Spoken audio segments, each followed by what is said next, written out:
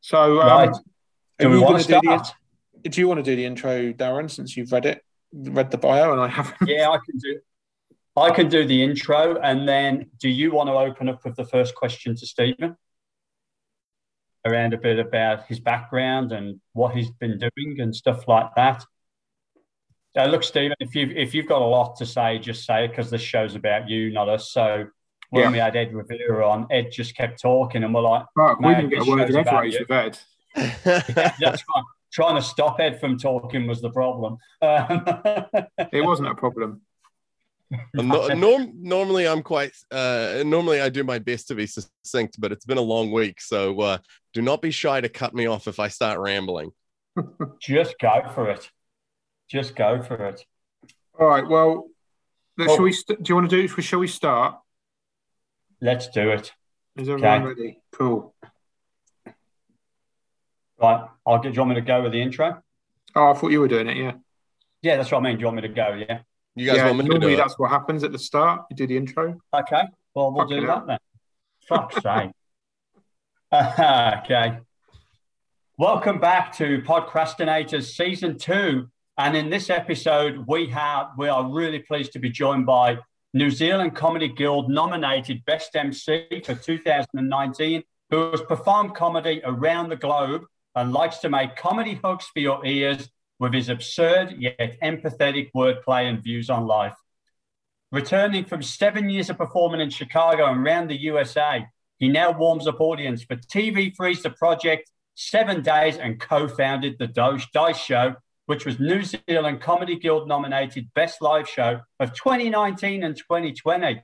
Not only that, hosts New Zealand's #1 Arnold Schwarzenegger fan comedy podcast, I'll Be Back Catalogue, which was New Zealand Comedy Guild nominated Best Podcast 2017, 18, and 19, as well as performing stand-up across New Zealand.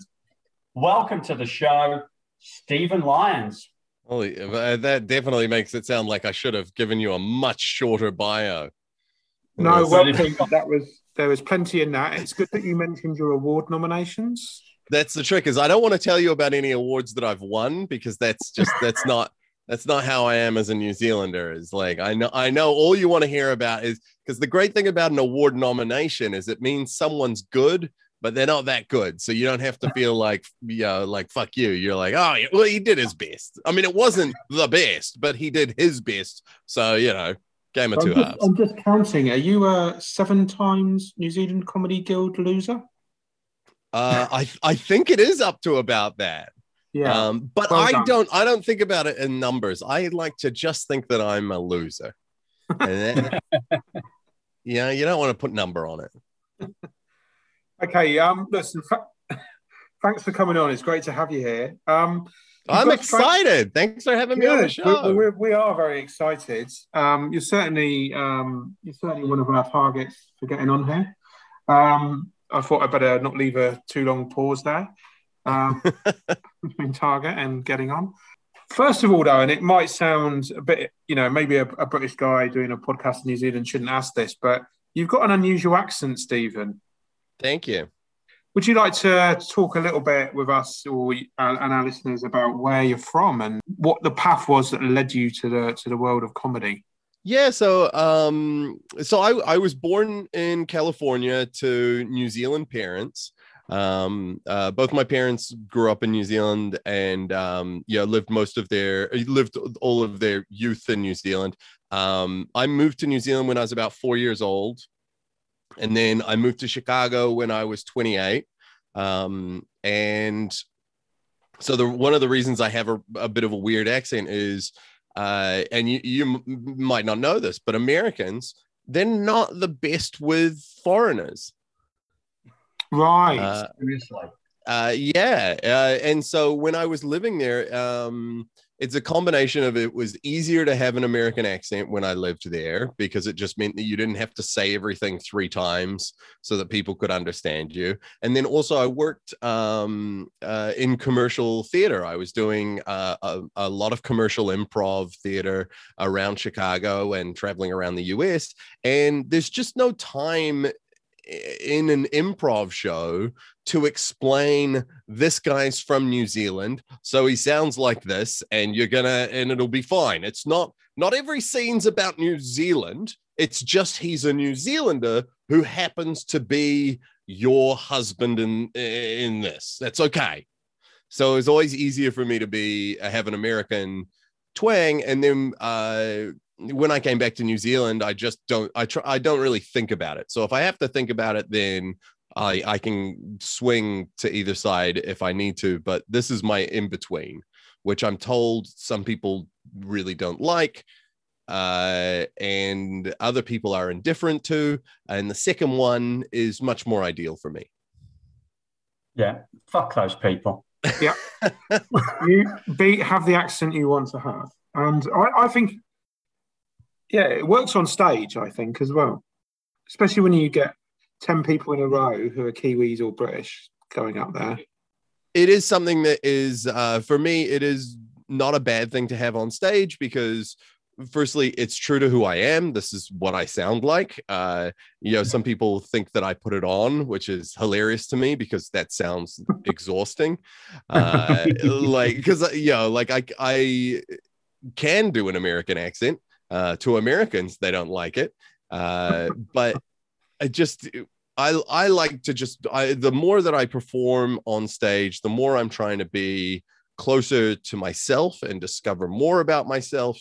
And one of the things that I learned was if you're worried about what your accent sounds like on stage, you're not present with that audience. Yeah, totally. So how did you get into comedy? Where did that come from? I think for me, growing up, I was a middle child, which is a pretty classic, comedian situation.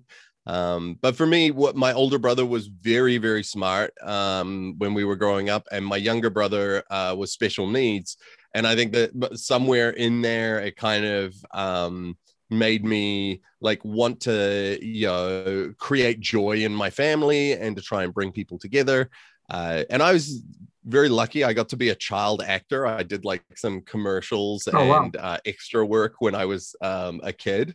I think everyone out there could remember my Para Rubber ad. I think we all recognize me from riding a bicycle wearing tiny gumboots. To be fair, the gumboots were the correct size for my body. I was going to say, how old were you for that one? I think that was when I was 5 or 6. Yeah. And I need to find that. And I loved something about whether it was the escapism or the joy, the pretending. I did drama all through high school, and I started doing improv about a year and a half after I graduated high school, and it's been a crazy journey. So it's been a part of my life for longer than it hasn't. And did the improv come first, or did the comedy come first? Improv definitely came first, but when you say comedy, then there's that chance to open that Pandora's box of what is comedy. So improv definitely came a long time before stand-up. I loved stand-up when I was a kid. I used to, I think when I was 16 or 17, I got my first Mitch Hedberg CD, and it's smart, dumb fun. And it was so good. And so comedy had always been a part of my life. Me and my brother used to watch Blackadder and In Living Color on Friday nights. And I think I was so lucky to grow up in New Zealand, where what a weird combination. That was given to me, that they were like, oh, by the way, on TV1 there's going to be Blackadder, and when that finishes, jump on over to TV2 and In Living Color is going on. And it was like, wow, there is and Kids in the Hall and a bunch of shows that I didn't really register how iconic they were at the time. Kids in the Hall, and that was amazing. And that was that's something that a lot of people don't remember nowadays. But that was like one of the first times I actually thought. I mean, I've only got into comedy recently, but watching that when I was a teenager was one of the first times I thought, God, comedy is like you. It's so simple. Like you can have genius ideas, real genius ideas. You've got to have the ideas, but once you have the idea, it's so simple to carry out. Like the one that always stuck with me was the guy who would like crush people's heads from a crush distance. I crush your head. Yeah, and it was just the same joke every time, just done again and again, and it was just funnier every time you saw it. Because it's just, I mean, good dumb fun. I love it. And so, and I think that was something too of like, I'm a child of divorce, and whether that was something that brought me joy and brought me comfort, but I definitely know comedy, and especially comedy TV shows, were a big part of my youth. And it was something that me and my older brother shared as a way that we actually connected. So I think that it was quite unifying and really nice for me in that way. So, doing improv in Chicago, did you have any dealings with the Second City improv group? Because obviously they were.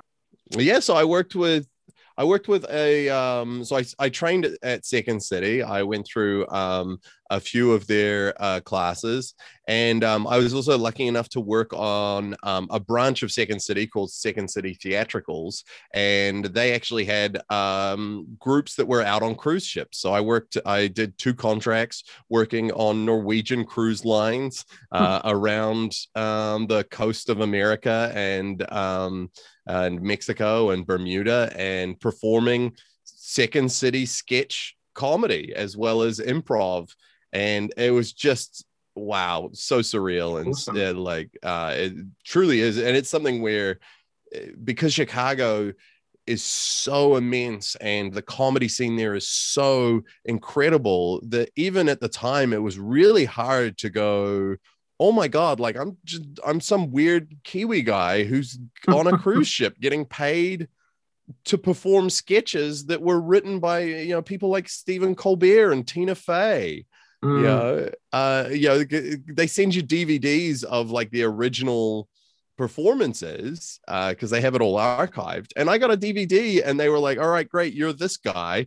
And it's Steve Carell. And you're just like, whoa! And even something I really found beautiful and wonderful about Second City too is when we went into the rehearsal process, they wanted you to make the characters your own. They weren't like, hey, turn up and be Steve Carell. They were like, no, that's not what this is about. The sketch is good. The sketch works. What's your take on it? How is your what's your point of view on that character, which was really fun. The first contract I did with Second City, I had a different accent in every sketch that was in that show, like a different American accent. And it was a really fun challenge for me. What was cruise ship life like? It's not for everyone. My first contract was an absolute delight, and my second contract was definitely a struggle for me. And that is, there's so many variables in cruise living, beyond, like, including where you're cruising to, whether you have an overnight, what the hotel manager aboard the ship is like. I mean, I was blessed with all of the cast that I got to work with, and I still stay in touch with a lot of the people I performed with, because you're there for 4 months at a time, and you're kind of the support network for each other in a lot of ways. And what was it like? Because did you perform a lot of the stuff over and over again as the cruise cycles kind of went round, or? Yeah, it's a Groundhog Week situation. So so a lot of, and the cruise, they vary in length depending on which one you're doing, but the general one is like, you'll have a week, and in a week you'll do 2 shows in a 800 seat theater, which is Second City Best Of. It's an hour-long sketch show, and then you'll do 2 improv shows, one for family, one for adults, and then a murder mystery as well. And then there's workshops and there's other things that pop up around that can be fun. On my second cruise, I ended up hosting a panel show, which was really, really fun. So we had, and you would be guests on Dancing with the Stars and things like that. I think it was called Cruising with the Stars. And they would have, audience members would get paired up with one of the professional dancers. And so you could be a panelist on that. And there's a lot of stuff that you can do.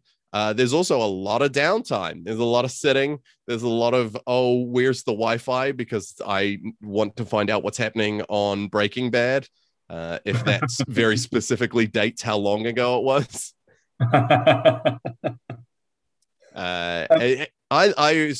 It was such a privilege and just incredible too, because you're dealing with a lot of those audiences. They love comedy, they want to have a good time. They want you to succeed. Like it was amazing when people would see you out and about and they want to talk to you about your career and your path and your like what made you happy. And it felt a lot like, because in America, they're like, this could be the next big thing. Like this could be somewhat, and they've seen you. So they're not going to talk to you about it if they didn't like what you did. But so it's quite exciting. There's a bunch of people in America who have photos with me on cruise ships, which they're probably going to hand over to their kids in 20 years time. And their kids will be like, why are you with this dude? Who is this guy? And they're like, oh, was he famous in the old days? Mm-hmm. Or they might be saying, oh my God, you're with Stephen Lyons. Yeah, and there are people who have done the cruise ships and are now on Saturday Night Live and things like that. So it's an incredible stepping stone. And Darren, you were talking about, is it repetitive? And it's like, yeah, it is. But that's one of the myths, I think, that sometimes we tell ourselves about comedy is that it shouldn't be repetitive. But, like at the same point, if and I'm not a sports guy, so this will be a weird metaphor to use, but if you had a guy who's kicking goals in a rugby game and he nails it every time the exact same way, no one's going, ugh, but shit, don't know why they let him put a pair of jockeys on. Yeah. Exactly. So, and it's also much like stand-up comedy. If you're not there, if you're just going through the paces, it's not going to work. It doesn't matter how good that script is. If you're not present with it, the audience is going to be like, yikes. So, it can be fun and you can get a tan and you can get drunk and you can party all night long, but it's still work. You still need to turn up and be good. So this is a bit of a semi-reveal as well for our listeners. And I'm looking for a bit of advice, and maybe Matt as well. Me and Matt are just about to embark on the Covert Theatre 101 course. We're going to give a shot to improv comedy and see if we're any good. Have you got any advice for us? I think so. The biggest mantra that I brought back with me that I love to share with people doing improv, whether they're just starting or they've been doing it for a while, is follow your joy.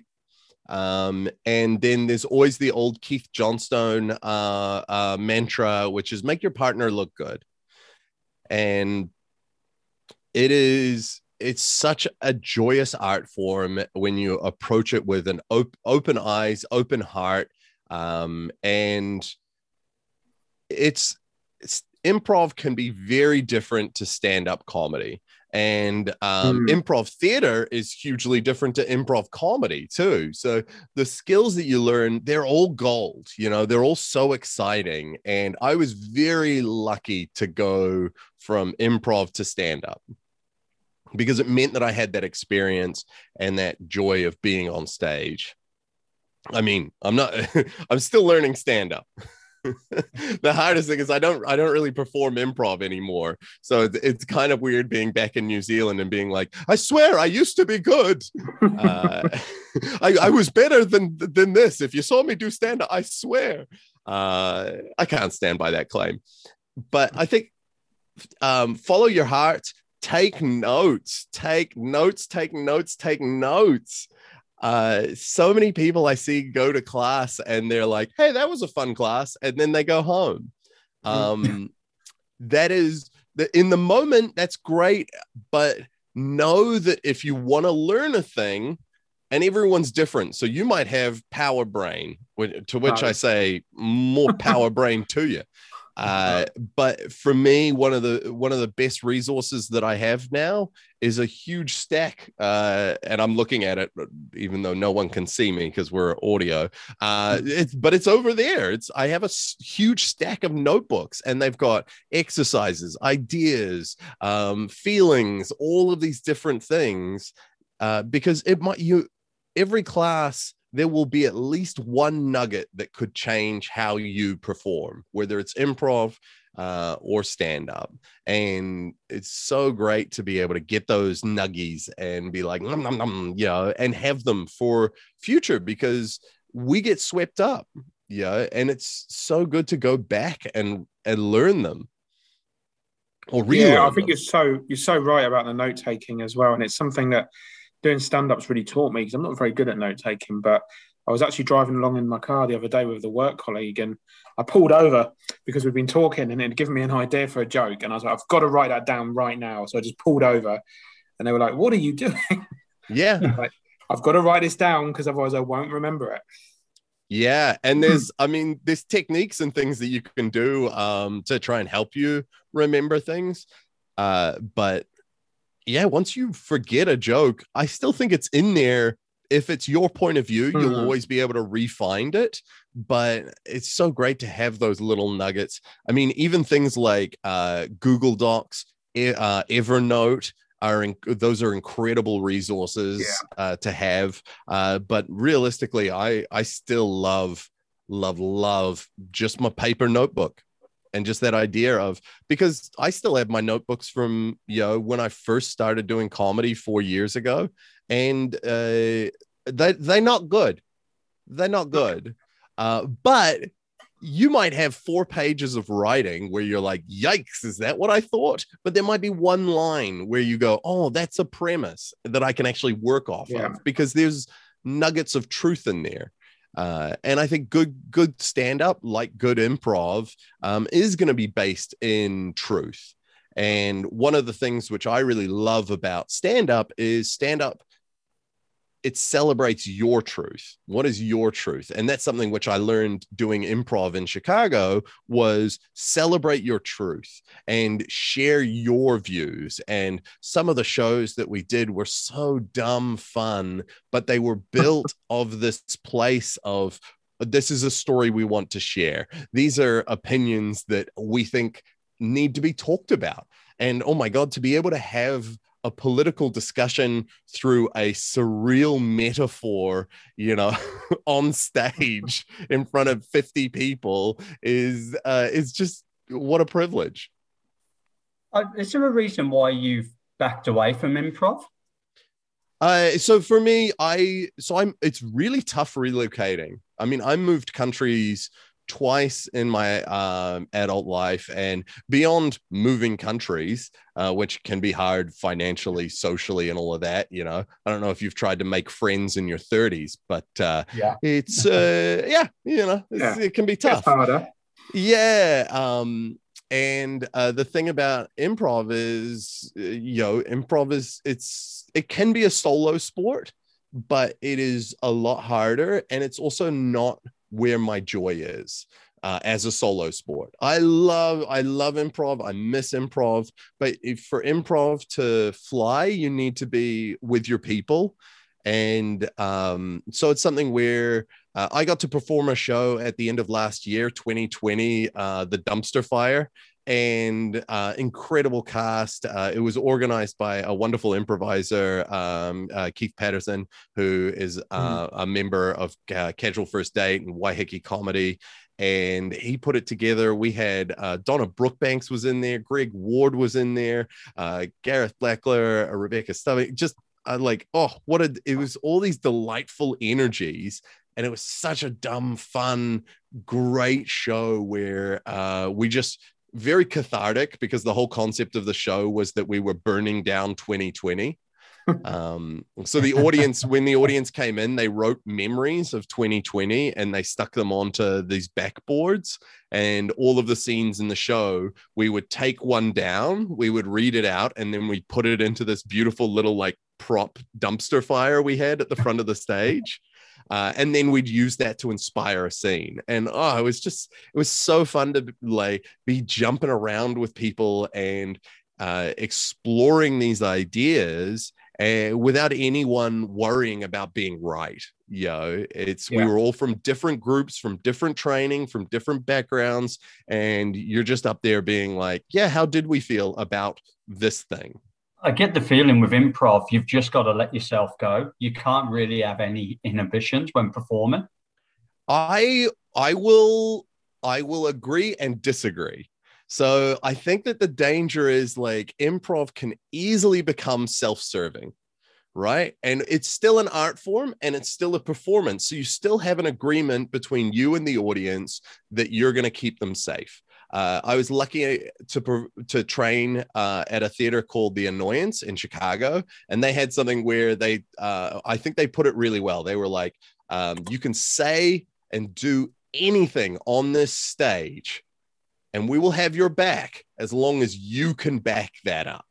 So as long as you can defend it. So, because you can play misogynistic characters on stage. You can say really out there things, but you better have a point of view and you better be punching up, not down. All right. Mm-hmm. No one needs you to get on. And that's the only part where I go, because we love that idea of improv, right? I'm just going to let it all flow out. And it's like, man, some of this stuff needs to stay in. Some of these ideas but that's also why people go, oh, you have an improv rehearsal? That's not how that works. And it's like, no, we need a safe space to explore this stuff, to get some of this stuff, because improv is it's not therapy. It can be, but let everyone in the audience know that that's your intention. Yeah, they're paying to be your therapists. Yeah, I mean, I believe that's playback theater, right? They talk to you, they act out something that you went through, and that's a different skill set. It doesn't make it any less improv, but it's different to come and see my improv comedy show where I, cry about how my dad didn't hug me enough. And it's like,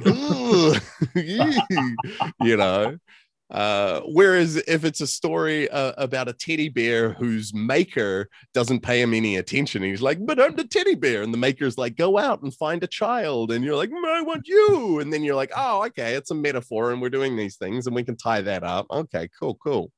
So I get the feeling that stand-up's more your life now than improv. It is. I can do stand up. I love stand up because when I lived in Chicago, one of the big things that was keep pushing, keep doing stuff that's outside of your comfort zone. I put on a semi-improvised absurdist parody of Antiques Roadshow.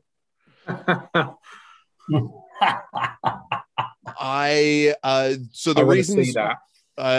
It was so much fun, and what an incredible cast. And my buddy Scott Curry, who devised it with me, it was amazing. And so the skills that were in there was like this shopping list of stuff that I am uncomfortable with.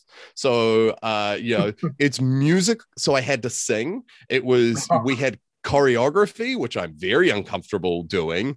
We also had audience interaction, but with a tight time frame. So you had to be very particular about how much audience interaction you did. I performed the whole thing in a suit with a wig, wearing teeth paint, which I don't know if you've ever worn teeth paint before. Strangely. Oh. Yeah, I didn't even know it existed. But basically, you buy a thing that looks like Twink, and it's to whiten your teeth, and you paint it on. So I was in full makeup as well, completely tanned up. And it was such a fun show, so crazy. And that was at a theater called MCL that was established by an incredible music director, Steph McCullough, who is just a wonderful asset to Chicago. And it was just such a privilege to get to do that. And we had different performers came and were guest appraisers. And so they came in full character, and the characters were bonkers nuts, like just the weirdest, most fun, like, how appraisers on Antiques Roadshow are like, generally you can see them. They didn't do that. we had like one of them was the world's oldest living rockette. And so she's in full glitter, she's dancing. We had a guy who was orphaned when his mum deserted him at a Halloween store, so now he just puts on Halloween every day of the year. We had a wizard called Spider Tooth who had spiders growing from his teeth. So that's the absurdist part, and it was so fun, and it was great to have that structure that was there. Why are we talking about this? How do we get onto this? Because it's fun, and because you mentioned the Antiques Roadshow, and having been to see the Antiques, having been to several Antiques Roadshows in the UK, it's an important part of my life. So something in it speaks to me, I think. And that's one of the biggest privileges of living and performing in Chicago is the support for the arts and for comedy. There is just beautiful. I had friends who ran improvised Double Dare. I don't know if either of you had Double Dare when you were kids, the TV show. They did an improv version of that. They had a massive following, big enough that the actual host of the TV show Double Dare from the 90s came and guest hosted the show. Like, that's how beautiful and crazy Chicago is. If you have an idea for a show, if you're like, hey, I want to do Full House the musical, bad news, someone already did it. Like, by the way, it was also very fun. Die Hard the musical. Oh, what a blast. It's rule 34 of comedy. Any comedic idea or musical idea you can have has been done. Yeah, but it also hasn't been done by you, and that's the beautiful thing. So, because we get upset because we're like, oh, this has already happened, but it's I mean, it's the same with writing jokes, right? Like, am I not meant to write about my childhood because most people had a childhood? So, yeah. Oh, Stephen, I heard your jokes about your dad, and I actually heard someone else had a dad too. So, I don't know. That's very true. That's very true. Next time someone criticizes one of my dating jokes, I'm gonna. But it's also, we go, great. Is my take on it? Am I putting enough of me in it? And that's something I'm very much still learning. I'm only 3-4 years into my stand-up life journey. And I ended up here by accident. Like I was so scared of stand-up comedy. I found it so intimidating. And by the time I was 10 years into doing improv, the idea of like getting up and doing stand-up, it was horrifying. Yeah. And it still is. I still am scared. Every time I get up and do a show, I'm still like, oh God, why? Yeah. Because improv, you're there and it's moving and shaping and we're all on the same page. Stand up, you're like, hey, you know what I think's funny? Well, I'm going to tell you because I wrote it down and then I memorized it. And then I told it to someone else and they were like, yeah, that works. And now I'm here and there's 40 of you and you don't agree. How dare you? Which is, and that's the danger, right? And you see it when especially if you have a joke that you know works, and you're like, "Hey, here's a joke that works," and the audience goes, "Oof, not like that, it doesn't," and then people get angry, like, "You idiots!" And it's like, yeah, sometimes we're the idiots. Yes, I was at a bar last night, and that exact thing happened. That someone who had stuff that they dropped all the time that always worked just absolutely did not happen. And they were besides themselves. Like, they were kind of like, I don't have any AA material. That's it. I'm done. And I one of the things I love about the journey of stand-up is so many different skills, different approaches, different joys. Like I really do. I think that one of our jobs as comedians is to be able to perform stand-up. You can write stand-up. That's different. I'm not good at writing stand-up. I would argue that I am a lot better at performing stand-up than I am at writing it. And the problem there is not a lot of karaoke stand-up shows. yeah, not a lot of like, oh man, did you see Stephen Lyons doing his Jerry Seinfeld? like no, because I didn't want to. And very valid, because it's not that kind of art form. We want to know that it's your experience and that it's your life, and that's something where I'm learning, and I'm always working, and I'm always trying to get better. And just coming back to New Zealand and having the chance to connect with New Zealand audiences has made me a lot better. And time and age, it gets easier to go, it's okay if you don't agree with me. This is what I believe to be true. And a lot of the times audiences, either if you have a weird thing that you believe to be true, the audience either laughs because you're a weirdo, or they laugh because secretly they too. Yeah. It's interesting what you say about writing your own jokes, because you do hear about, because there's, and I think we'll come on to this in a second, obviously, because you've done some of this, but you get famous stand-ups, they'll end up getting TV presenting jobs, and obviously, they're doing a daily show or a weekly show. Obviously, they're going to need loads of stuff written for them. And, you'd have to be mad to think that anyone would be coming up, John Oliver's coming up with all these jokes off the top of his head. But you do find out about some of these famous stand-ups that actually get their stand-up material written for them. They've actually employed joke writers. And that was actually quite an eye-opener to me. I didn't actually realise that until relatively recently, when somebody, I can't remember who, defended accidentally stealing a joke because actually one of their writers had stolen it. They're like, look, I didn't steal the joke. I paid a guy to steal the joke. Yeah. I didn't pay him to steal the joke. I paid him to write it. He just, copied it. Yeah. I think it went, the idea of people writing jokes for comedians definitely in the modern version of stand-up is a big no-no. But it's also gets real ambiguous, right? Like, because when you're hanging out with your friends, and sometimes we make friends doing stand-up, I know, you might tell a joke and one of your friends will give you a tag where they're like, oh man, you should say this, or yes, oh, it was really funny if you say this. Where do you draw the line? Are you going to go thanks but no thanks? And then if at some point you ended up, I don't know, say making $300,000 to do a show, would it be weird for you to go, oh my God, it'd be great if I could give my buddy 15 grand, and he did that for some of my jokes. And then where he's like, oh, actually I have this joke that's not working for me, but it'll work for you. So, yeah. And you see it in the scene too, where people gift jokes to each other. And I still feel really weird about it. I feel like, when you write a joke and then someone has a tag for it that, you're like, oh, that is so funny and way better than what I wrote. And I have, I have a couple of jokes where friends have been like, man, this would be a great tag. And I use them because my job is to give the audience a good time. But every now and then, every freaking single time, it twangs in the back of my head where I'm like, did I lie to them?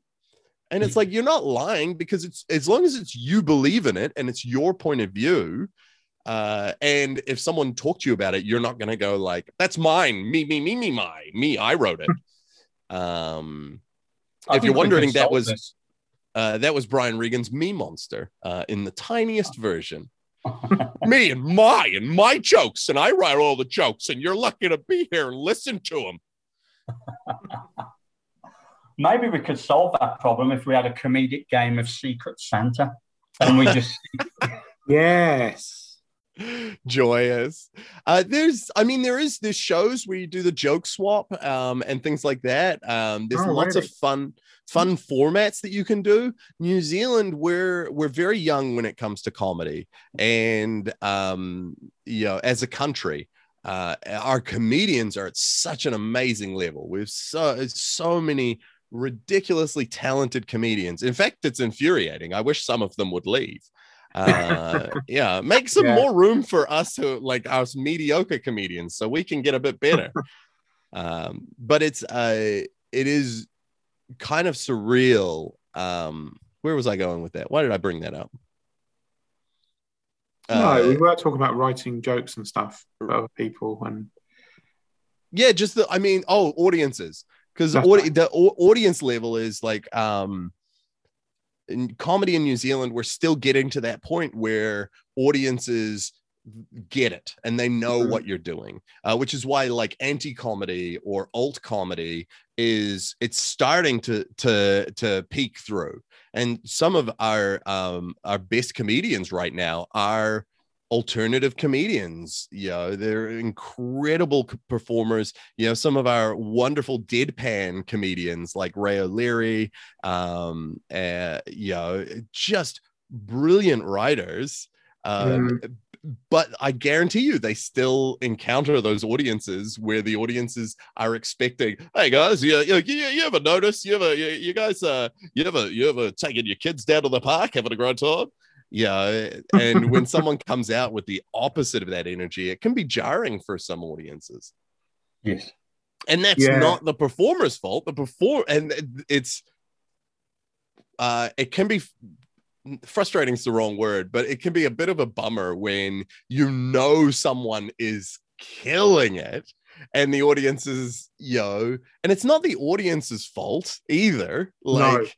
Because you have to, American and British stand up is in their bones. Like this has been part of their culture for so long, and we're still, the progress we've made on cultural cringe in my lifetime has been incredible. Even just in the 7 years that I was gone, the transformation that happened in New Zealand comedy, it was just beautiful. And the amount of comedy shows that are on TV right now, the amount of writing jobs that are around it's epic and it's terrific, and it really helps sustainability. And then it's one of those ones where it's like, how do we move faster? How do we get past that point where New Zealanders go, well, of course we only have one comedy club in Auckland. There's only 2 million people. Yes. It's like, dude, that's a lot of people, guys. And that's not to say like that there's a monopoly. It's to say, let's get more people. Let's get, how do we get more?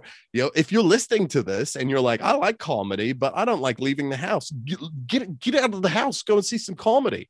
Unless you're listening to this overseas, at which point, put a mask on, get vaccinated. World's crazy right now. But we need and we love audiences, and we want them to, like, comedy can feel like a very self-serving art form, but the vast majority of comedians want to give an audience a good time. They want to share their life and their experience with an audience. So it's just about going, how do I connect with them? How do I find you? How do I give you a good time? I love that. One comedy club for 2 million people. If someone is listening overseas, they'll be like, my God, that comedy club is huge. Well, when I was touring in the US, you're going, like, I'm going around tiny towns, so you'd be in a town with 100,000 people, and they're like, we have 7. And you're just like, how? And the trick is, when I say, because the number of comedy clubs is not indicative of, is not the thing. The thing is the amount of people wanting to see comedy. And that's the thing, is that we're still getting to that level where, I remember when I was in my 20s and people would go to comedy just so that they could tell their friends at work that they did something on the weekend. Yeah, and then because of cultural cringe, they didn't want the comedians to succeed. They wanted to turn up at work on Monday, and people would be like, "What did you do this week?" And they'd be like, "Oh, bloody, went to a comedy show. Nice try." Yeah, and it's like, like Netflix, I think, has helped quite a lot to educate people. Yes. And then it also has that danger of like, I don't need to see comedy because I can watch John Mulaney on Netflix. And that's where we go, oh, how do we remind people that, like, if we think about sports, there's not that often that people go, oh, what did you do on the weekend? Oh, tell you what, I was just watching a rugby game from the 60s. Oh, just brilliant. Yeah, like you can do that, and people do that, and I'm not saying don't, but also people go and watch live games, go and watch live comedy, because it's an experience. I think some of us too still have that worry that if you go to a stand-up show, it's going to be the 80s. You're going to walk in, sit down, some generic guy's going to walk out there and be like, oh, look at old Shirty over here wearing his shirt like a piece of shit. Everyone look at Shirt Guy. Fuck him. It's like, oh, fucking Shirty McShirt. Yeah. And Or even worse, be like racist, homophobic, and all the rest of it as well, which obviously is a massive turn off to audiences. Yeah, and I mean, the danger is, when people start doing comedy, sometimes it is. Sometimes, some of those open mics are a bit, a hit and miss. No disrespect to the people running them or the people performing in them. We're all learning. And open mics are ideally a safe space for the performers and for the audience. I would argue even more importantly for the audience. One of us come back again. Definitely. But there's also that danger of people who go, oh, I want to see some comedy. I'll go to a free show. And then they're like, oh, that wasn't that great. And it's like, that's not fair. Like, I can't go, oh, I'd really love to watch the All Blacks play, but I'm pretty sure some kids are playing in the park. I'll see how they're doing. That's not fair to those kids or to the All Blacks. Right. Like, they're like, oh, we actually need those ticket sales to pay our dudes. And those kids are like, why are you yelling? So, interesting question for you. Do you ever bring politics into your performances? When I first started, I was very adverse to bringing how I felt about the world, because when you talk about bringing politics in, it's like, do you mean like, oh, what's the deal with Jenny Shipley? Like, like I think as I get more comfortable with who I am as a human being, the more comfortable I am talking about how I see the world. And that's only better for the audience and better for myself.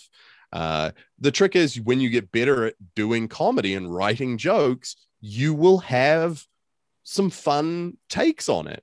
And you realize that you're like, oh, like I remember I used to be like, oh, I don't want to tell people how I feel, because what if they disagree with me?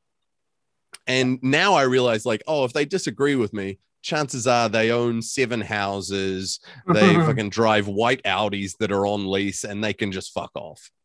Yeah, that's right. And the majority of the audience, they are okay with it. I mean, I've done, I've worked as a warm-up for the project during an election, during 2 elections, because we had the American one as well. And it was really fun to just be able to hang out and talk about politics. I voted in America. I voted in New Zealand. And I think that it's important to me that you're able to share that conversation, that you're able to, and I'm not changing the world, but if through comedy you can share your point of view, then the hope is that maybe someone listening to it will have empathy, will either feel heard or might possibly go, actually, you know what? I don't think I need 7 houses. Maybe like one of the houses, or maybe I should drop the rent down a little because I'm doing okay. Or maybe a white Audi isn't the best contribution to saving the planet. and that's, I'm not at a skill level where I'm going out and people are going, ooh, but wow, there are some incredible comedians who in New Zealand who definitely are aspirational. People like Tim Batt, when I hear him, and especially, I mean, he has his show coming up in the comedy festival, Classy Warfare, I think it's called. Oh my God, I can't wait. And that is, I mean, I would love to get to that level, but it also involves a level of education and a level of, of being informed. And I think that's aspirational to me, to get to a level where I can talk about things and discuss things with an audience in a positive manner. But I definitely nowadays don't shy away from it. And part of that is my improv background. Would you ever express your own political views through comedy, or that's all I do? I don't think I'd express anyone else's. That's where I would disconnect. Because I have told political jokes, but you can't tell who I support by telling them. Whereas, like last week, we interviewed Richard Lyons, and he's like, "I just don't get involved in politics. I don't really want it to be part of me." And we kind of said, is that a fear of someone like going, okay, so you're a left-wingy or a right-wingy?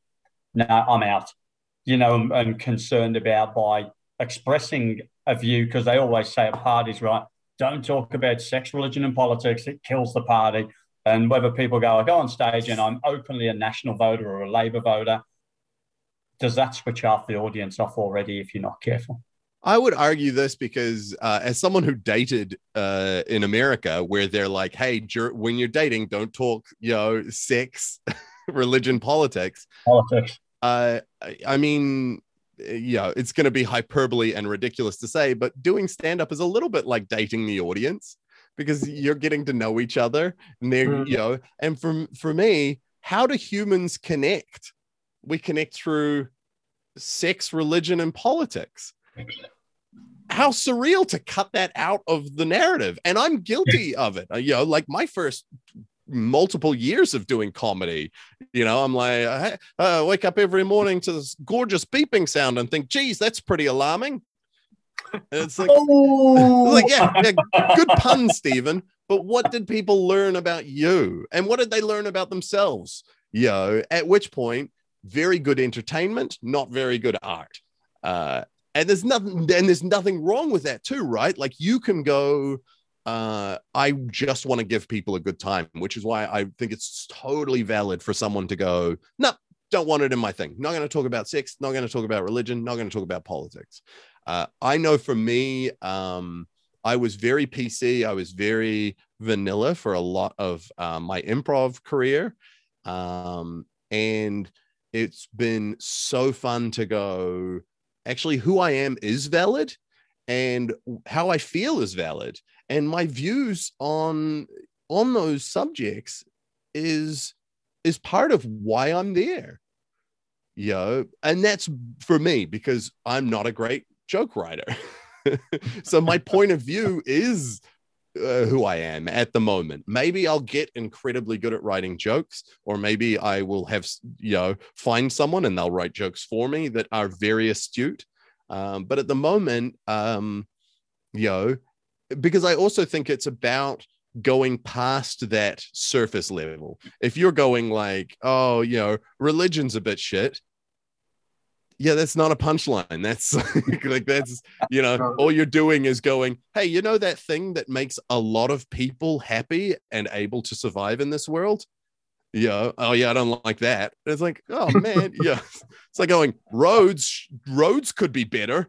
You're like, okay, yeah. Hang on a minute. I'm sure that's one of my jokes. Personally attacked there.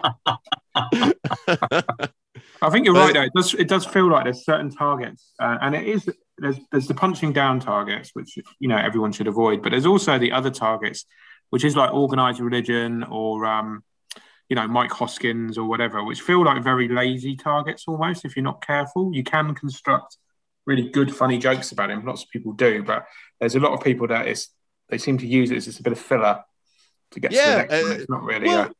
And it depends on context too. Like, what are you doing? Who's there? So that's where I'd also say people who go, oh, I don't want to talk about politics. Man, yeah, I think part of being, for me, when I perform, I want to perform for that audience in that room. And it's not always easy. And sometimes it means going, but I think it makes you a good performer if you can go, oh yeah, actually this crowd does not want to hear this. I performed my solo show, Deep Cuts, in Wellington at the start of the year. Beautiful crowd, wonderful crowd, supportive crowd.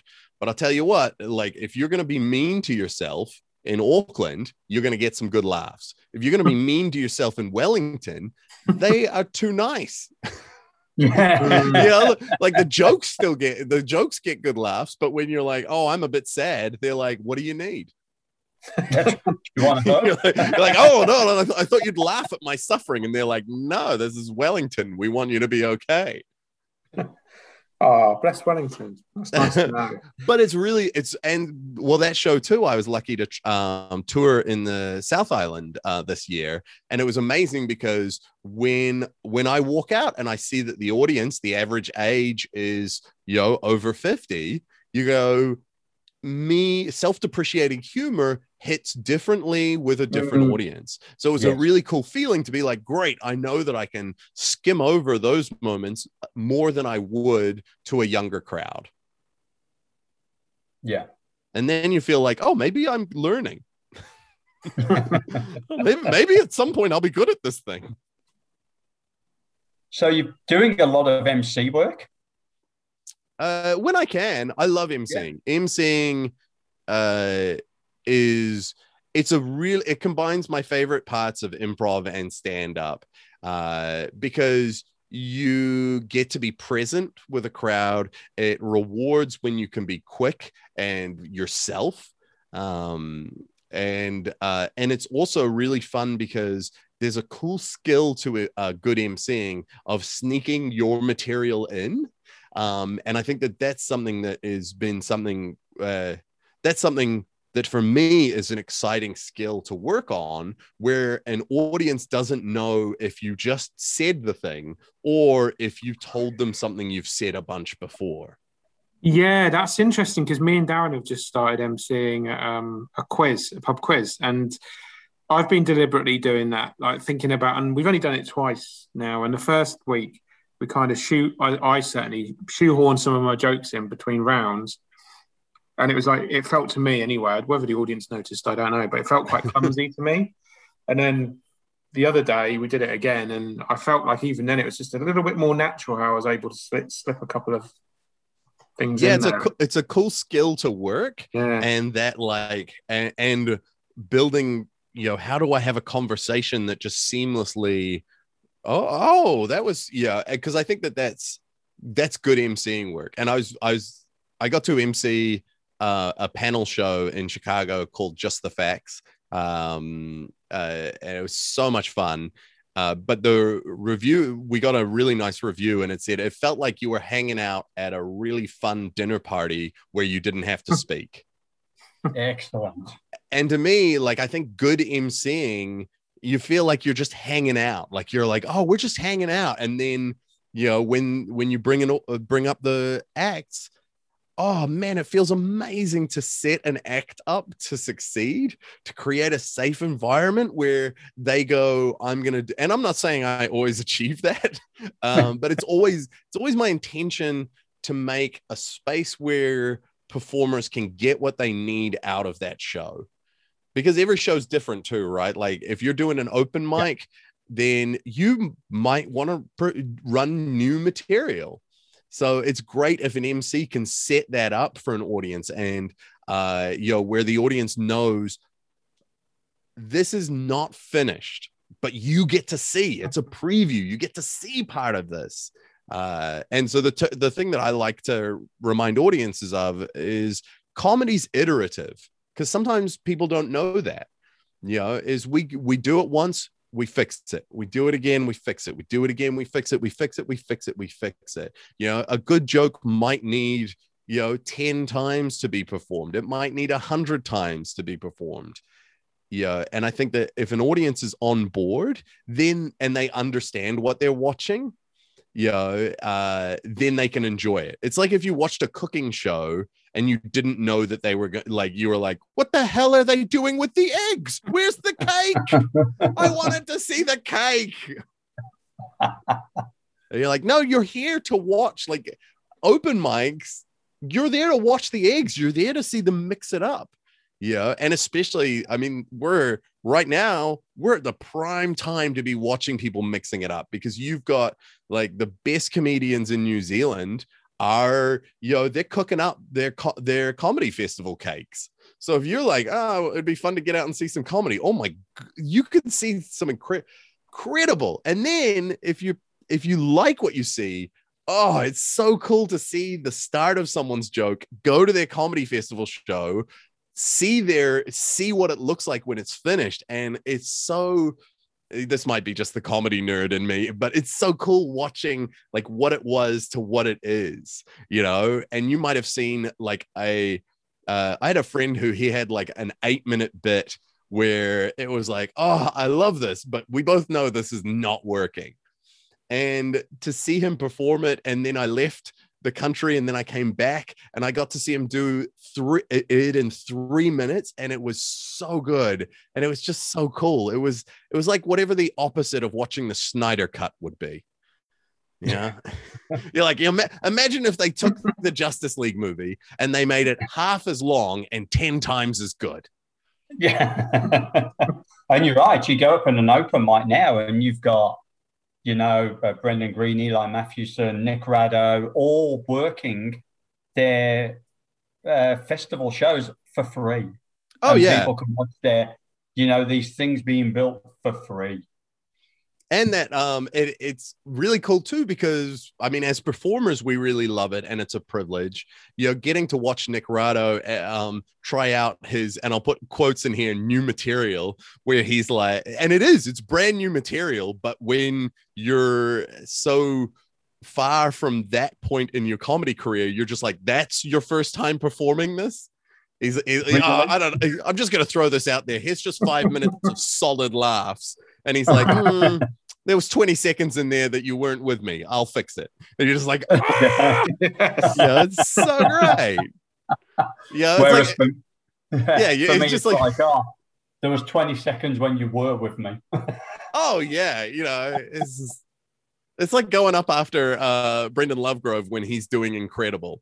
Yeah. Oh my God, I've had to do that a couple of times. Nightmare. You're just like, oh man. Yeah. Yeah. But also, he's got 25 years. He's an amazing comedian, and commodity of words is part of the journey. Working out how to say something shorter, more succinctly, more connectively. Sometimes you'll have a joke that is hilarious, but the audience has no idea what you are trying to say.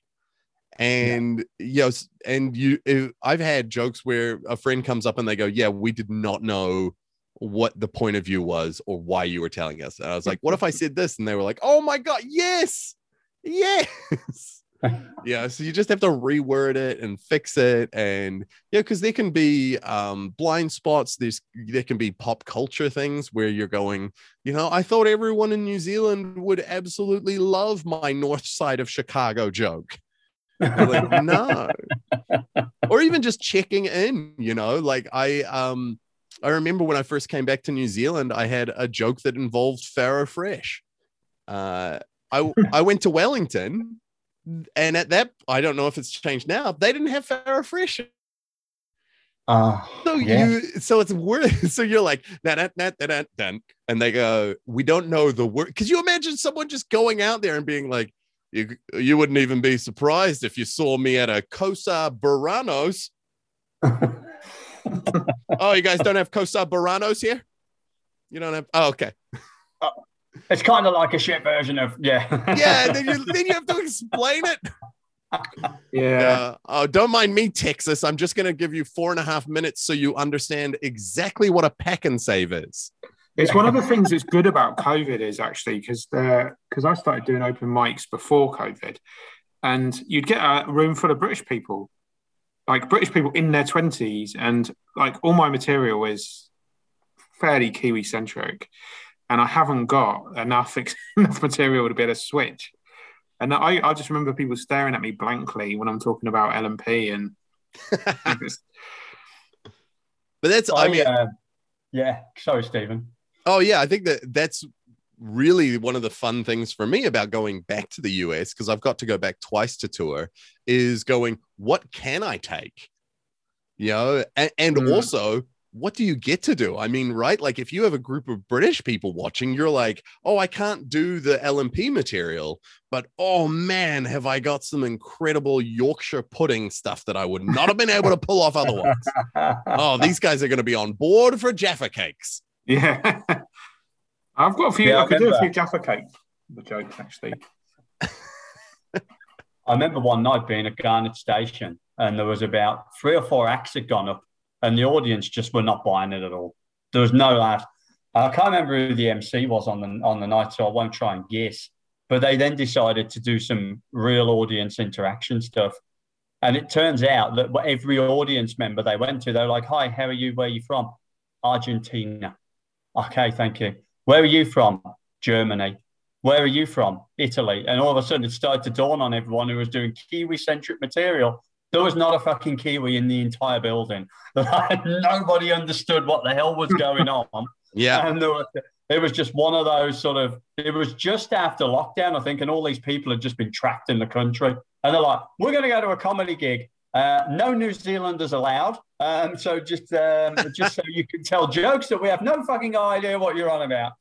So it was really interesting. Unless you had someone that was really across the board, they really didn't get it. And until the MC kind of started going, where is everybody from? Because it kind of felt like, have we all just like gone to a different planet in the last month? Or it was really interesting.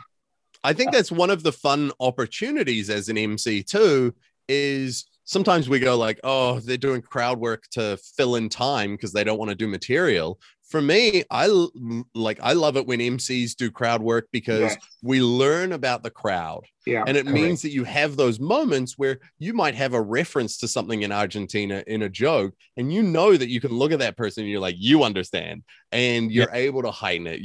Like it makes a big difference to a comedy set if you've got 14 people there who are on a hens night and all hate each other.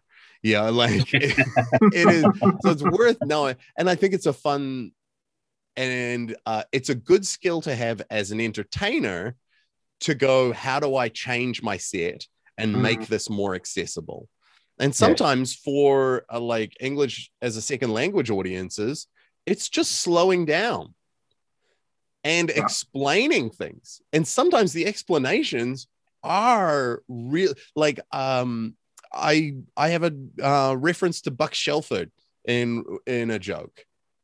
Yeah. I did the same joke in America because I knew if I wrote a good explanation of who Buck Shelford is, then that's part of the comedy. Then I have it. So if at any point I'm doing a show and the audience looks at me like, what is a Buck Shelford?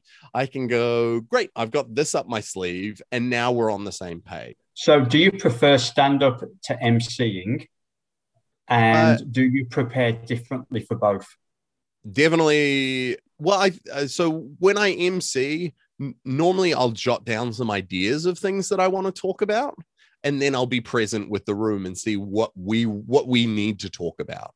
And then it's also like, for me, when I'm emceeing, as I say, I think my job as an MC is to make a good cohesive night. Is to make sure that the audience are having a good time and that the acts are supported. When I'm performing, do the work.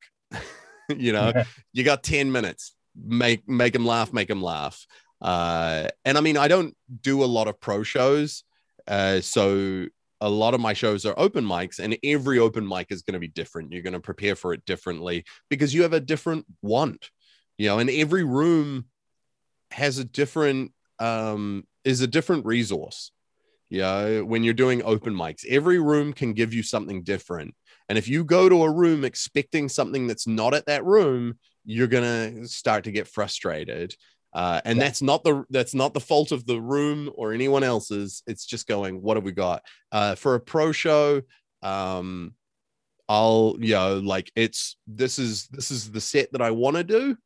And then being present with them, listening to the MC at the top of the show and going and listening throughout and checking in, for me is really important. But that's also, I think, because my material is still not quite at a level, my material's not at a level where artistically I can go, hey, you're going to hear this and you're going to laugh because it's great. Like I need to be present. And I've started to do shows where I do no material because that's a skill that I have. Is it always amazing? Not so far, but so far, every time it's been good. Every time I get better. And the last time I did a no material set, I did 10 minutes at the Classic. And I had callbacks. I had someone I saw a week later quote the show to me, quote lines out. And I was like, I don't get that when I write jokes. I think I saw that one. I think I was in the audience for that one. I definitely did see you do one where it was clearly no material to me. But, the audience don't know that because I've watched enough people and including you doing stuff like that to know, or to be able to make an educated guess, it's probably no material. But you could tell the audience couldn't tell. The normal people in the audience didn't have a clue. And sometimes most audiences don't care. No. Like most comedy audiences have one intention, and that's to laugh. And if you can achieve that, and that's where, like, that's why I love alternative comedy. That's why I love like anti-comedy. If you can make them laugh, then you've taken them out of the world. You've brought them into a special place where there's not a global pandemic, where there's not all of this stuff, where the ice caps aren't melting. And even if you're talking about the ice caps melting, you're still, if you're doing it well, you're taking them out of the reality of it and bringing them into a new reality. Are there solutions? What does it look like? I think one of my favorite things about you, because I'm a big fan of watching you, because I love your energy and you're all, every time I see you, you're super energetic on stage. No matter what performances, you are totally invested in what you're doing, and I love it. The other thing I do love about it is that you do so much different stuff. So if I reeled off 4 or 5 things that I've seen you like involved in, could you give us like 30 seconds on each on what they were? Because I think as well, the thing with comedians, kind of like a weird game. Tell us about your work. The one thing about is comedians is they just feel that they've got to be stand-up comedians forever. And I think there's such a breadth of work out there that people can get involved in. And I hope that I've picked 5 good things here that are different, that really kind of, show that what you've done and how you've been able to go between one thing and another. So if I start off a list, you okay to give us 30 seconds on what exactly each one was? Yeah. Do you want to, you give me the name of what it is, and I'll give you as succinct a description of it as possible. Virtually There. So Virtually There was an improvised video calling show that we started when New Zealand went into lockdown, where performers around New Zealand as well as the globe hopped together on Facebook Live and Twitch, and we created improvised video calls. So it was super fun. We'd get suggestions from the audience. I hosted it from the void. And it had like the motif for it made me really happy because it's a vaporwave motif. If you know what that is, yes. I love you. If you don't, then Google it and you will either love it or be like, why is there a 4-frame GIF of Bart Simpson playing over this YouTube video for an hour and 30 minutes? And it was a great chance for us to bring people together when we weren't able to get on stage and to create together. And there was a lot of technical hurdles that I had to get over, and also a lot of great stuff of people coming together. Like my friend Carl Letcher and my brother Mike Lyons, both when we heard that we were going into lockdown, they they pulled their spare computer resources. Carl built me a computer. Mike lent me a monitor and a camera, and and we whipped it around, and they left it on the curbside, and we didn't touch, and I took it and put it in my car before we went into lockdown. And so we had it, and we were able to do it for we did it for months and months of last year, and it was such a great privilege to get to perform with people from Auckland, Wellington, Christchurch, Japan, America, England, Spain. Like, so cool that we could all just be in a room and be virtually there for each other. Social improv now, Sin. So Sin was a show that a friend of mine, Brett Armstrong, inspired with me. Is we wanted a chance for people in Auckland to be able to improvise together. So when I came back to New Zealand, it was still quite siloed. It's changed a lot over the last 4 years. Thank you so much. Yes, please. And so it was a chance for people to cross-pollinate, to network, to connect. And it is a hosted improv jam where the audience are the performers. So if you want to get up and do some short form, like Whose Line Is It Anyway? That's what that show was all about. If you wanted to just sit back and watch and be like, what's improv? Perfect as well. And we were lucky enough to do that at a few different venues, including Garnet Station. And we actually did one a few weeks ago at Cassette 9, who a quick plug for Cassette 9 is they have some amazing comedy that they're starting to put up. And I highly recommend going and checking out a bunch of the weird, fun experiments that are going on there at the moment. Holistic comedy. Holistic comedy is probably the most recent show that I worked on that's outside of the norm, and it was a wellness comedy from a wellness point of view. So we brought an audience into a wellness practice called Inspiring Wellness that's run by the incredible Dov Phillips, and he hosted a 25-30 minute meditation guided wellness kind of seminar. And then the audience went out, they had some tasty snacks and kombucha, and we changed the entire room around to be a comedy theater. So we cut all the lights, we put like stage lighting in, we packed everyone nice and warm, and we brought them back in, and we had 4 comedians who performed a show. And the twist is the comedians were also in the wellness session, so we were all in a similar space, which was really fun. And that was part of the Auckland Fringe Festival. 2 to go. Deep Cuts. Deep Cuts was my first ever solo show. I don't know if I'd classify it as a stand-up show, but it was a comedy show about all of the scars that I have on my body. And it was debuted in the Auckland Fringe Festival at the Classic Studio last year, at the start of last year, right before lockdown. And it was an absolute privilege and a blast, and scary as hell, because it's just me. I set the rules. It's just me talking about things that have happened to my body. And before that, a lot of my comedy was very gag based and external. So it was a very good journey to force myself to go, oh my God, I have to share stories about who I am and how I got to be here. And last but not least, one that a lot of people are excited that's coming back, the Dice Show. Oh yeah. The Dice Show is, oh man, I'm very lucky that I met a performer called Mike Kevin, who is an insanely talented writer and performer. And we actually met at a workshop that was put on by 7 Days to help people get like, hey, could you write for 7 Days? And we both really loved the way that each other worked.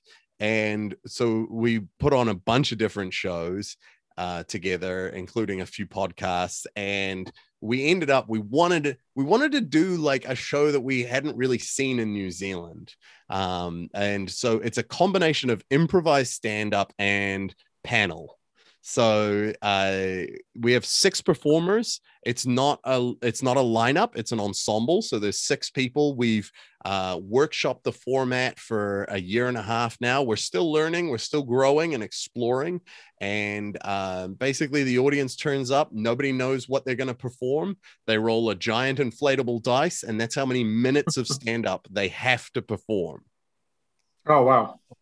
And then we chat about it. And so the panel section of it, we're not critiquing the set. We're not there to go like, hey, I think comedy is this. No, it's just a chance to riff, to banter, to be silly, and to also find out things. Because when you're improvising stand-up, sometimes you're like, this is an obvious idea to me. And then the audience doesn't laugh and you're like, what? And it's so great when people go like, hey, what is the candy bucket? You're like, oh, your family didn't have a candy bucket? You know, there's a bucket in the kitchen filled with candy. You're like, no, my family didn't have a candy bucket. What's that? Neither did mine, but man, I can imagine. So when is the Dice Show coming back? And plugs. The Dice Show is returning on the 23rd of April. It's Friday. And we are going to be at 8 p.m. at Cassette 9. We're so excited. Our last show was canceled because that's when lockdown started, and we've been trying to get the show back up, but it's hard to find a venue in Auckland. Life is busy. Mike had a baby, shout out Frank, and it's just really cool to have this group back together. And we even have a special guest. We're very, very excited to have Tim Batt performing with the show. Oh, awesome. And it's so great because Tim is such a seasoned and incredible comedian that it's so cool watching his brain work, and like, oh yeah, this will and this and this. So it's we're very grateful for him to say yes to jump on the show. And we only have guests when one of the ensemble isn't available. It's always such a delight to have guests on. Yeah. And how much is it, and where can people get tickets from? Oh, full-on plugs? I'm into it. Plugs. Well, this is a full-on plug. Tickets are only $12 on Event Finder. It's a bargain at twice the price. We do have some early bird tickets, depending on when you hear this, which are only $10. What? Basically, we just want to fill the place. We want to have fun. We want you to come along. The show's, it's never been about making money. It's just about making good times. And the cast is incredible. We have Sam Smith, who's the warm-up act for 7 Days and Family Feud. He's written for Wellington Paranormal. He's absolutely incredible. Hannah Campbell, Becky Umbers, Keegan Govind.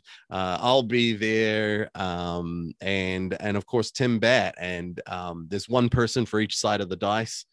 And it's just going to be dumb good fun. Yeah. And awesome. if you're nervous to be there, pardon? I'm hoping to be in the audience. Well, that's not good enough. It's not. Why would you even bring that up? It's not even a commitment, is it? No, I will. I'm 99% not sure I'll be in the audience for that one. I mean, if I can be bothered. if I can, thank you. That is what it is like to book shows in New Zealand. I can, I'll see. We'll see. If work allows, I will be there. Yeah. If you're listening and you're like, I don't quite get what the show is, you can go to YouTube and find the Dice Show NZ, and there's actually a couple of clips of some of the highlights of one of our shows. You can also find the Dice Show on Facebook, obviously we'll all be there, right, Matthew? No, I will be there. You've convinced me. And I will put all of those links you've mentioned into the show notes as well. We're going to make it as easy for people to sign up and come along and see clips and stuff like that as possible. Yeah, get your tickets ahead of time. It's $15 on the door. And, so only $12 on Event Finder. Oh, Matt, you're going to have to make a big commitment now. You're a socialist. You're not going to want to spend 15. Exactly. As soon as I get off here, I'm gonna book the tickets. Keep an eye on the ticket thing, Steve, and make sure he keeps his bit. And if not, email him tomorrow morning and go, Matt, you promised that you would buy a ticket. I'll be there. I'll be there. And if any listeners want evidence, I'll be there in my Podcrastinators t-shirt. Oh, yeah. Oh yeah, you do. You got. I love it. Branding. That's what it's all about. Absolutely. Merch. Absolutely. I've got to go because I'm sorry for being a bit quiet during that. I've been texting with a Radio New Zealand journalist that I've got to ring for work for my day job. To do a little pre-record.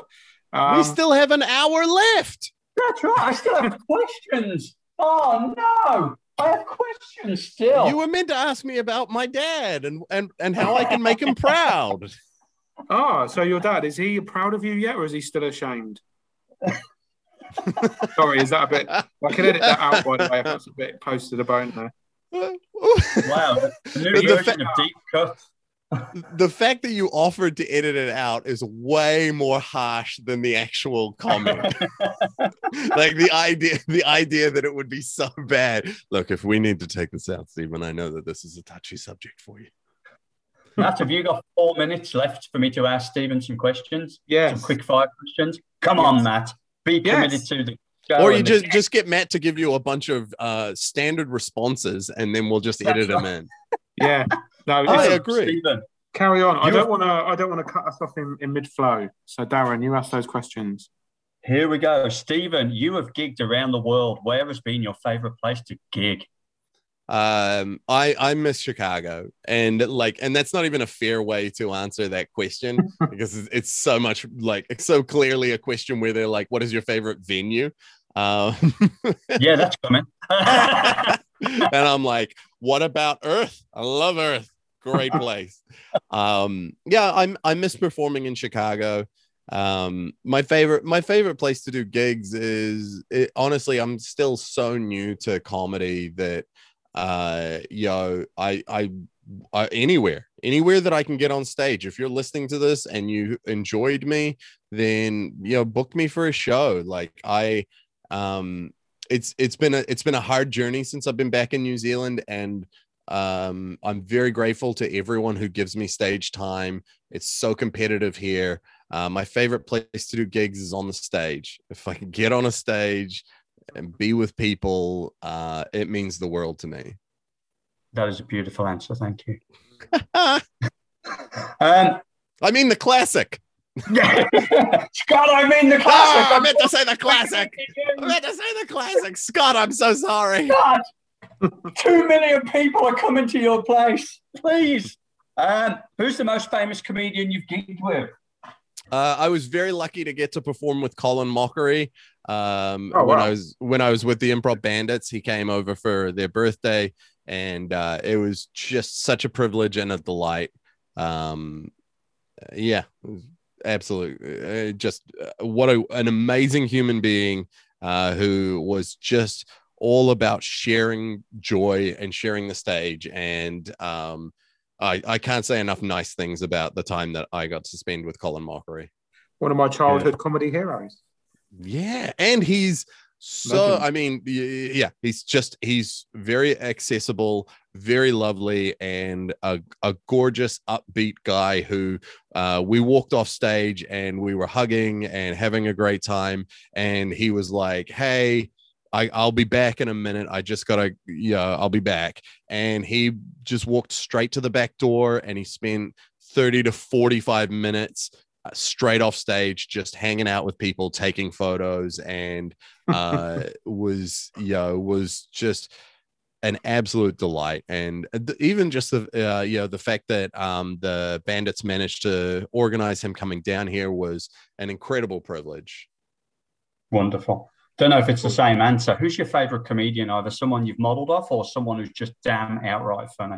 Like I say, I grew up with Mitch Hedberg. He'll always have a place in my heart. Just brilliant, hilarious, and he's someone who didn't let his anxiety and his hang-ups get in the way of doing something that he really loved. And I didn't realize how much that meant to me until I came back to until I got into stand-up of trying to be more true to who I am. I avoided stand-up for a very long time because I don't have a good memory. if you've seen me perform, you might have seen that I have a little piece of paper with me, my idiot sheet. And I avoided doing stand-up because I was so worried I was going to get out there and not know what I had to say. And it's something which still I have anxiety about. And Mitch was someone who, he was like, this is a thing that I love doing and I love sharing. And even if I have to do it in a way that's a little bit different, that's okay, because I get to do it. And so I'm incredibly grateful that he did put in the mahi and he did overcome some of those things to share that with us. Wonderful. Also, John Mulaney's fucking hilarious. John Mulaney, just delightful. We are lucky, actually, and thank you to anyone that is at this moment listening to this when it's out in on all good and some average podcast channels. We do have comedians that do listen, and they do listen for people like yourself that have got those years of experience either in improv and comedy. For any little tips for raw or comedians trying to develop their stuff, any sort of routines and rhythms that you do that you don't mind sort of just passing on? I think the biggest, my thing is write, perform, riff, rewrite, perform, riff, rewrite. Slowly it'll become a set. And don't be afraid of doing things that make you uncomfortable if you think they'll make you a better performer, because you get better. You will get better at those things. For me, when I first started stand-up, all the jokes that I wrote, I would go on stage, I would tell that joke, and the audience would go, that's not a joke. And then I would panic and I would say something and they would laugh because that was a joke. So I ended up having to be like, oh yeah, I didn't know, because not all of us are gifted. And there is some people are incredibly gifted. I'm someone who has worked a lot to try and do this thing that means so much to me. One of the really cool tools that I was given when I started by a friend is write 10 things that you know to be true. So you just make a bullet pointed list, write 10 things that you know that are true, grab one of them, do a mind map around it. And I guarantee you, if you've been true to who you are, you just wrote at least 5 minutes of comedy. Yeah, we had a really interesting experience last week, Matt. We went to an MC I've got to go. Oh, well, thank you for that. Well, thank you, Stephen. I'm gonna call Stephen outside of this because I want to still talk to Stephen. So I'm gonna go. All right, no, carry on. By Stephen. No. We can do. I'll give you another 5 minutes. I'll give you another 5 minutes, Darren. No, I don't. No, if you don't want to be here, Matt, go. He has a life. Fine. He has a job. Well, we can do the outro and it's and fine. then carry on. Just make it quick, Darren. No, I was only winding you up. I did have a couple more questions, but I was only winding you up. My last question for Stephen, and it's kind of an editable question, is, is there anything else you want to promote, or is there something coming in the future you'd like to exclusively reveal? I would. If anyone is listening and they want to see shows, they want to support local performance, then please go to Paper Goat on Facebook. Paper Goat is the social enterprise that I run.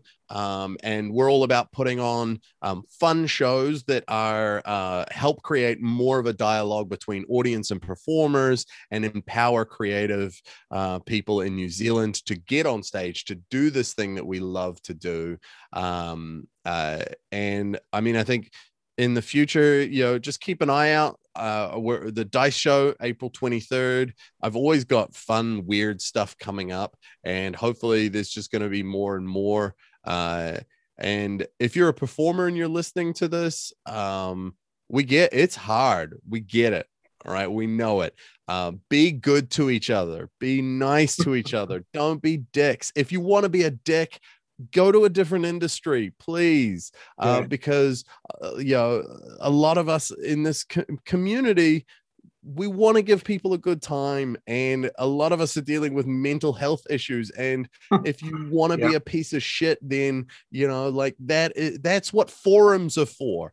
Go online, be as big a piece of shit as you want. Don't be weird, and have a dialogue.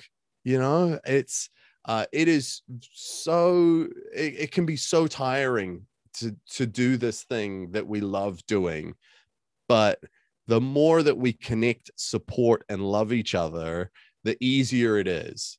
And that goes all the way from, looking out for each other at gigs to, if you loved someone's set, I don't want to blow your minds, but it is okay to tell them. Yeah. If you like what people are doing, be nice about it. All right. And don't message people weird shit. Yes. All right. If there's any, I'm sorry, Stephen. if there's any guy once. comedians I'm out so there who are sorry. like, oh, he told me to tell people if I like their gig, so I better tell some girl that I thought she was hot when she did her set. No, you fucking weirdo. That's No time right. for it, Sorry, baby boy. Stephen. I'm sorry. I Shut promise the I fuck up. Is what we know. I'm so sorry. Darren, you know that it's not you. Believe it.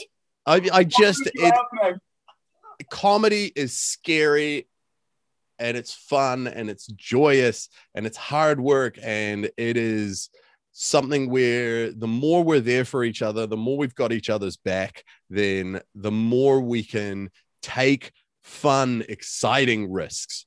It shouldn't be an emotional risk for us to go to a show. It's scary enough to get on stage and try and make people laugh. It shouldn't be scary to be in a bar to start with. That's right. Amen, brother. This took a weird preachy turn at the end. And I think you've given us beautiful. no, it's good. And I think you've given us a good title for this episode as well, which is "Don't Be Weird" with Steve Lyons. Well, I would argue we're all already weird. So Yes. just be aware of your weirdness, and and try and be as supportive and as accessible as possible. That Awesome.